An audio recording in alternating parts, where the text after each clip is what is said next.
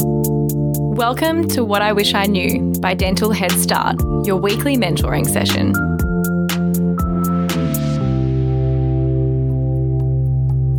Saliva, or rather, spit. We're told it's important to test saliva at school, but does knowledge about our patient's saliva really change the way the patient is treated? What can findings in our saliva cultures tell us about diseases such as Alzheimer's or infective endocarditis? Joining us again to talk about all things oral environment is none other than the wonderful Dr. Samantha Byrne. Later on in the piece, Samantha lists off a paper that we will have a link to in the show notes, along with ways that you can reach her if you have any questions for today's episode. Stay tuned. That's a really good question, Hayden. So I think possibly the bigger question is, and possibly the slightly more controversial question is a dental professional dipping their toes in salivary testing going to change the way the patient is treated? I think it's about looking at what information am I going to get from that saliva test? Will it change the decisions I'm going to make for that patient? So I've seen quite a few people on Instagram, so dentists on Instagram who have sort of quite big profiles talking about bacterial testing, and they're going to individualize their prevention of disease in this patient. And I still can't quite figure out what they're going to do that's different, because we know that the prevention of plaque-related diseases is about really good mechanical plaque control. If the patient is high caries risk, we know it's about addressing diet and, increasing the amount of fluoride that's around to sort of change that balance so we can get remineralization. If it's periodontal disease, we know it's about, again, really good plaque control, preventing gingivitis and reducing risk factors, reducing tooth-related risk factors, patient-related risk factors. So I think it's one of those interesting topics that currently, I don't know in 2023 whether we have enough information about what a healthy microbial community looks like in a mouth to be able to say, from this one salivary test, I can tell this information. That's definitely the goal, though. The goal is absolutely, really simple saliva tests to be able to check for risk for disease. And I think one of the perfect examples is early childhood caries. We know that early childhood caries is a huge problem all around the world. It's a huge problem in Australia. We have children, aged 3 having general anaesthetics to have all of their deciduous teeth removed. Yeah. And it is really shocking. And we have, when we look at early childhood caries incidents, that there are small numbers of children who have really high levels of disease or high numbers of lesions. So some of the work we've been doing at the Melbourne Dental School is about looking at, is there some way we can predict which of those children are going to go on to develop disease in the future? And can we test saliva in some way? And there's some other studies being done out of, I think, the University of Sydney and University of Adelaide as well. I think they're working on a collaboration doing a similar thing. What is it we can find in saliva that's different in those children? Is there a particular microbial marker that's present before we see disease so that we might be able to target children who are at really high risk?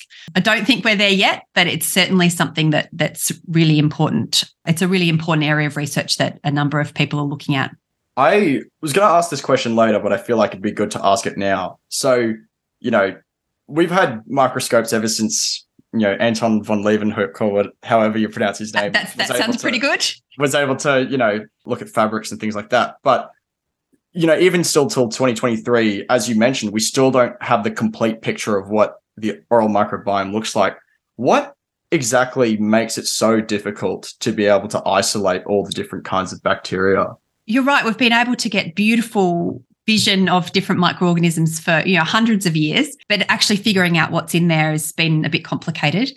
A huge amount of work being done over a long period of time with things like bacterial culture, and some amazing researchers who were able to cultivate a huge number of microorganisms from the mouth. Incredibly impressive. As in the sort of 70s and 80s, as we've moved into things like DNA sequencing in the 2000s, certainly in the last 10 years, we really are getting this picture that we've got really complex microbial communities, 700 to 1,000 species across a population of people. We might each have, say, 100 to 200 species in our mouths. And what looks like health in me might be different to what looks like health in you. What looks like health in some lovely studies that show that what looks like health in teenagers in one country might look quite different to what health looks like in teenagers in another country. And in fact, the thing that's really interesting is disease. What looks like a diseased microbial community in teenagers from one country might look quite different to what a diseased microbial community looks like in teenagers from another country. That's just talking about dental caries. So, oh my goodness, yeah. Actually, it's that health doesn't look like one thing and disease doesn't look like one thing, and that some of these microorganisms are really hard to grow. What we also find is, so just growing them, it's very difficult to grow some of the microorganisms. We can grow, and when I say we, I don't mean me, myself, but I'm talking about the community of people who study microorganisms can grow about 50% of the bacteria that we find in the mouth. If we look at DNA sequencing, we find that with current technology, the gene that we examine or that we detect to look for different microorganisms is very, very similar, in fact, identical in some species that are different. So sometimes the DNA similarity is so great that we can't distinguish between different species. So I tell my students that the lecture I used to give in 2005 is different to the lecture I gave in 2015, and it'll be different to the one I give in 2025 because we're learning so much more as techniques evolve. So I think I answered your question. A combination of some of these things are really difficult to grow and some of them are really closely related. It's really difficult to distinguish between different species in the mouth. It certainly feels as though the theme in oral microbiology at the moment is that we've gone from looking at just strep mutants that's causing caries to kind of, a whole ecosystem of plaque. But as you're saying, it's not even just the ecosystem, it's the variation between individuals that's absolutely. Oh my goodness. Yeah. Yeah, absolutely. And that's, I guess, the key now that people are looking at is what does a healthy microbial community look like and what are the variations so that we can try and figure out to try and assess risk by assessing people's microbial communities. Dr. Michael Manicos, Dr. David Attia, Dr. Derek Mahoney, Dr. Dean Lysenblatt, Dr. Mehdi Rahimi, Dr. Amanda Foon Nguyen, Dr. Novnil Kashyap, Dr. Jessie Green, Dr. Essa Malani, Dr. David McIntosh, Kathy Metaxas, and Dr. Paul Homily. Do these names ring a bell? Presenting the Dental Summit 2023, bringing together Australia's most renowned dental experts and world-class speakers all together in the same room for the largest dental event of the year. Join like-minded individuals for 2 whole days worth of CPD held at the Shangri-La Hotel in Sydney, September 1st and 2nd, followed by a cocktail gala night to remember. Whether you're a new grad or an experienced dentist, there's something in it for you. So in 2023, invest in yourself. Visit our show notes or the webpage tds23.com for more information. Early bird tickets end June 30, so jump in quick. And don't forget to use our discount code DHS10 for an additional 10% off your ticket purchase. So my next question is regards to the technology around saliva testing. So at the moment, I've got a litmus test, I've got a little dropper, and I've got a cup to measure volume. And, sometimes I might even have a buffering test. Is there more technology out there to kind of look at analyzing a patient's saliva? The basic saliva test, because I teach all my students how to do that, of the spitting in a cup over a period of time and telling how much saliva that is in there, is a brilliant test. It's simple, it's cheap, it's easy, and you get a heap of information. And as you said, if you can then measure things like pH or buffering, beautiful. And that can give you a lot of information that can really help with patient management. In terms of saliva testing and looking for microorganisms, there absolutely are. You can go online and you can go, I won't mention their names, but there are a number of companies where you can send a saliva sample off and they will send you back a profile of your oral microbial community.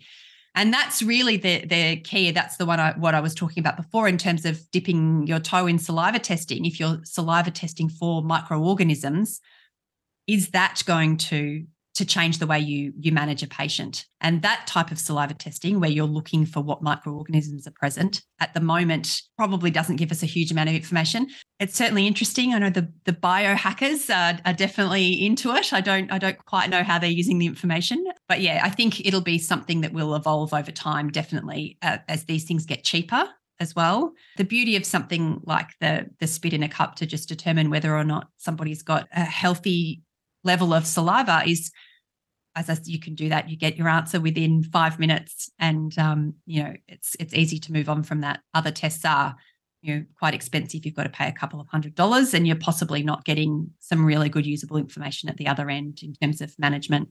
The beauty of testing saliva is that for many systemic conditions, the ideal would be a saliva test because it is easy, it's simple, and if you can get something from saliva that is immediate, that's the ideal. And so a lot of work around many different types of conditions looking for, is there some type of metabolite that can help pick, is that patient at risk? Do they then go to the next stage of tests? Do they then get sent for a blood test or whatever it might be? So absolutely, saliva is one of those. It could be the first line of a saliva test for many different things that would be nice and easy, can be done then.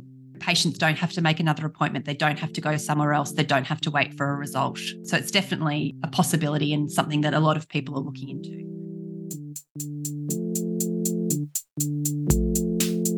As a new grad, I had to register with an indemnity insurer in order to practice, and having loads of options didn't make that any easier. When I came across Dental Protection Limited, they made it easy for me to sign up with them, with their streamlined registration process, and they also had heaps of added bonuses for signing up, like webinar events, workshops, and various online learning. Dentistry is hard, and the stress of patient complaints can add to the everyday stress. Knowing I have DPL behind me every step of the way makes me feel confident stepping into work. If you want to feel like someone has your back going into work, you should give DPL a chance and discover what they can do for you. The idea around the link between periodontitis and Alzheimer's disease. And they talk about how there's a bit of, I see you nodding here. Yeah, so there are studies that show that there's a correlation between Alzheimer's and periodontitis, and they explore the potential pathogenesis. What's your take on that? Not my area of expertise, and in fact, I can probably recommend a guest you could have on who could talk about it in a great deal of depth. But I'm happy to touch on what my understanding is. Definitely seems to be a correlation. And the key now, I think, for research around the relationship between periodontitis and, particular the microorganism Porphyromonas gingivalis and Alzheimer's disease is looking for what's the mechanism? How might this association be happening? Because ideally, if there is some type of causative relationship, it's about going, okay, so how can we interfere with that so that we can prevent this? So there are a number of different hypotheses. So is it the microorganism actually getting into the blood and traveling to the brain? Is it parts of the microorganism? So is it bits of the outer membrane of the microorganism getting into the circulation and traveling to the brain? Is it the inflammation that's associated with something like periodontitis that's the link? Is it a primed immune cell that's then been primed by microorganisms in the mouth and it's then circulating and causing a problem? So a great area of interest for researchers in the area of periodontal microbiology is really diving into that. I'll bring up another question that might be a bit of a controversial take, because I know that there's a bit of a disagreement in the oral health profession. In the therapeutic guidelines, they talk about how patients with heart stents, before you have a scale and root debridement, that they're at risk of something like infective endocarditis. But when you look at the research, they talk about how one of the things that kind of creates a greater risk is actually just the presence of plaque in the mouth in the first place. I guess, could you elaborate and maybe what would your views be of that kind of topic? Yeah, so I think it's a really interesting topic because that relationship between oral microorganisms and infective endocarditis and antibiotic prophylaxis and is a really interesting area. So absolutely, we know that bacteria from the mouth get into the bloodstream. They can travel to the heart, and in particular heart conditions, they can grab a hold of different parts of the heart and they can set themselves up as causing infective endocarditis. And there are a variety of different ways those microorganisms can enter the mouth. We know if we do particular procedures, for example, somebody has a subgingival debridement appointment, we know from studies that they will end up with bacteremia. Bacteria will enter their bloodstream. But as you mentioned before, we know that if we look at bacteria entering the bloodstream, they can do that after somebody cleans their teeth. So are we saying that people shouldn't clean their teeth? And in fact, I saw a dentist from overseas who has a lot of Instagram followers on Instagram the other day saying that people shouldn't floss their teeth if their gums bleed because that's going to increase their risk of getting. And so I was like, that caused a whole heap of problems. And you see it all the time, though. And you do see it all the time. So it goes to, all right, so there are patients who are at high risk for infective endocarditis. So, we need to follow our therapeutic guidelines around trying to prevent infective endocarditis for using antibiotic prophylaxis to prevent endocarditis.